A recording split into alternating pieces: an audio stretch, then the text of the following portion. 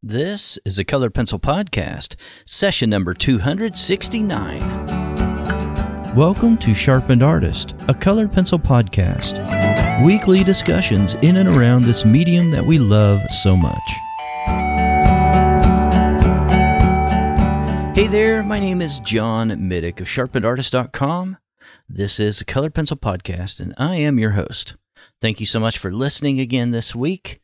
Today, I want to talk about a recurring theme that I've been getting, it's been coming up a lot with some of my art mentoring students.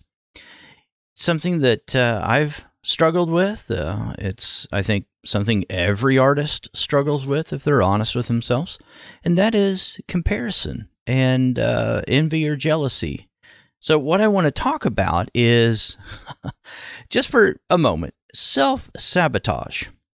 Okay, so under the guise of self-sabotage, or if you want to call it self-fulfilling prophecy or something like that, I want to talk about the biggest, deadliest problem in that arena. And I believe that the biggest problem or the biggest danger that we as artists face is ourselves.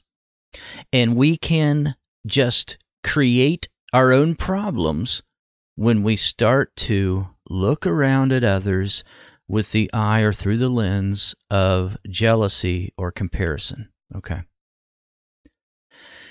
Now I want to talk, this is very quick, it's going to be a shorter show. I just want to talk for a moment about what to do about it, how to help yourself, how to overcome this kind of problem. So I want to encourage you today. I've had some recent experience at this because there's been several, like I mentioned, of my students that I'm mentoring that have discussed this with me. And I remember some of the things that had helped me, and I passed that along. I'm going to talk about it today. So one of the biggest things, and I might mention also that there's a great article that I just read from Carrie Lewis. It just happened to show up in my inbox, and it's called, the title of the article is called What to Do When You Don't Know What to Do Next. I think you ought to read it. I'll put a link to it in the show notes. It's a great article. She wrote it some time ago, but she probably made an update on it or something like that. It showed up recently in my email list. I try to read most of everything she's written. She's a great writer. But she talks about some strategies for just moving forward. She talks about artist block, and I won't spoil it, but there's a lot of great gems in that article.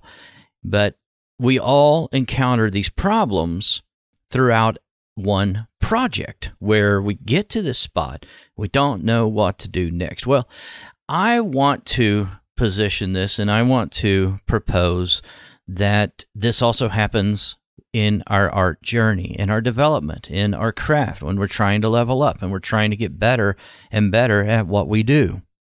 There's this time period, and it's different for everyone, but there is a time period where you start to bump up against your skill level. And it gets difficult. It's like climbing a hill again. It's the same thing that you encountered whenever you first plateaued and you started to level up a little bit from where you were, and you perfected, you started getting better at that particular level that you were on. And then you reach a point where you start to grow again. And during that time, what happens is we bump up against some unknowns. We bump up against some problems, and I would propose they're mostly internal. It's things that we're battling inside our mind. So we think of ourselves as a particular thing. We consider ourselves, we box ourselves in because we look over our shoulder and we think about the things that we've done up until this point. And so we tell ourselves, hey, well, I'm this kind of artist, I can't do whatever this other thing is. And maybe we make some lateral glances around at some of our peers and we say, how come they're doing so well? How come this particular artist is doing so well over here? How come I'm not at that level at this moment? And once we do that, then we start having a myriad of bad, negative things occur. Self-doubt, comparison. We start thinking jealous thoughts. We start that comparison game of wondering, well, I started the same time they did, or I started back to art same time they did. How come I'm not growing as quick as they are? Seemingly, at least in my mind. There's nothing good that can come from that type of self-talking, that type of internal beliefs. Okay, and that's really what it is. We start to believe certain things, we start to internalize things, and then we look at all these externalities that obviously point to the things that we've already said were true in our mind. We've already adopted the belief, and so everything else helps us with that construct. When you own a hammer, everything looks like a nail, right? So we have to reposition our mind and what we're expecting. And so the biggest thing we can do to help ourselves with this is not comparing ourselves to other artists. Okay? Only compare yourselves to other artists when you're able to do it, when you're able to look at it from the right perspective, when you're able to see it for what it is and say, okay, what is it about that person's work that I want to emulate? And if you have problems with this, then don't look at other people's art very much. Go look at another medium. Go look at something entirely different. Go look at a musician or something even, or go look at the oil painters or some other artist, and then ask yourself the question, what is it they did? And then go back and look at their early work. Don't look at just their current work that you admire. Look at some of the stuff, if it's available, that they did a long time ago they tried to bury. Okay? And then ask yourself, okay, I see where they've improved. I see that change was possible for them. And so therefore, that change is possible for me. Now, that's the truth of it. Change is possible for you.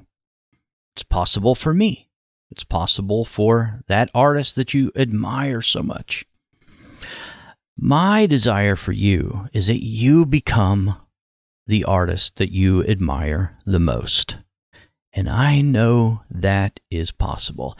I know you can improve. I know you will improve if you focus on that, because whatever it is we focus on, whatever it is that consumes our thoughts, those are the things that will happen. And they really will happen, because those are the things that create these loops in our mind, these unfinished stories in our mind. And so our mind will help us to fill in those gaps. Okay, well, I hope that was encouraging today. I appreciate you listening. This is a weekly show. I'm continuing this journey on looking back at some of the masters. I've got another master study that I'm working on. I haven't published anything related to it yet, but I will soon. And it's been so much fun. Now, somebody wrote to me, and I had a couple of people actually write to me and ask me if the reason I was doing these master studies is due to some other artist, and I don't remember the artist's name at the moment. I guess I could look up the email. And no, I didn't. I wasn't even aware of that. It's weird how sometimes those kind of things just happen. Once in a while in the past, I've interviewed guests on the show, and I find out that Colored Pencil Magazine interviewed the same person, or they were the featured artist that particular month, or the month before, or the month after, that kind of thing. Those little accidents that happen like that, I just think are kind of cool when it happens. So no, this wasn't from any prompt or anything like that, and it wasn't even from any request. It's something that I actually have been wanting to do for years, and just decided to go ahead and do it and see the benefits in also releasing this material to my students. I hope that you enjoyed the show today. If you do enjoy the podcast, consider giving a rating and or a review wherever you get your podcasts. It would be very helpful, though, if you did that on Apple Podcasts. This is a weekly show, produced and published every single Monday, and I'll talk to you again next week. Until then, stay sharp. Bye-bye. Thanks for listening to this week's episode. All the show notes can be found at www.sharpenedartist.com.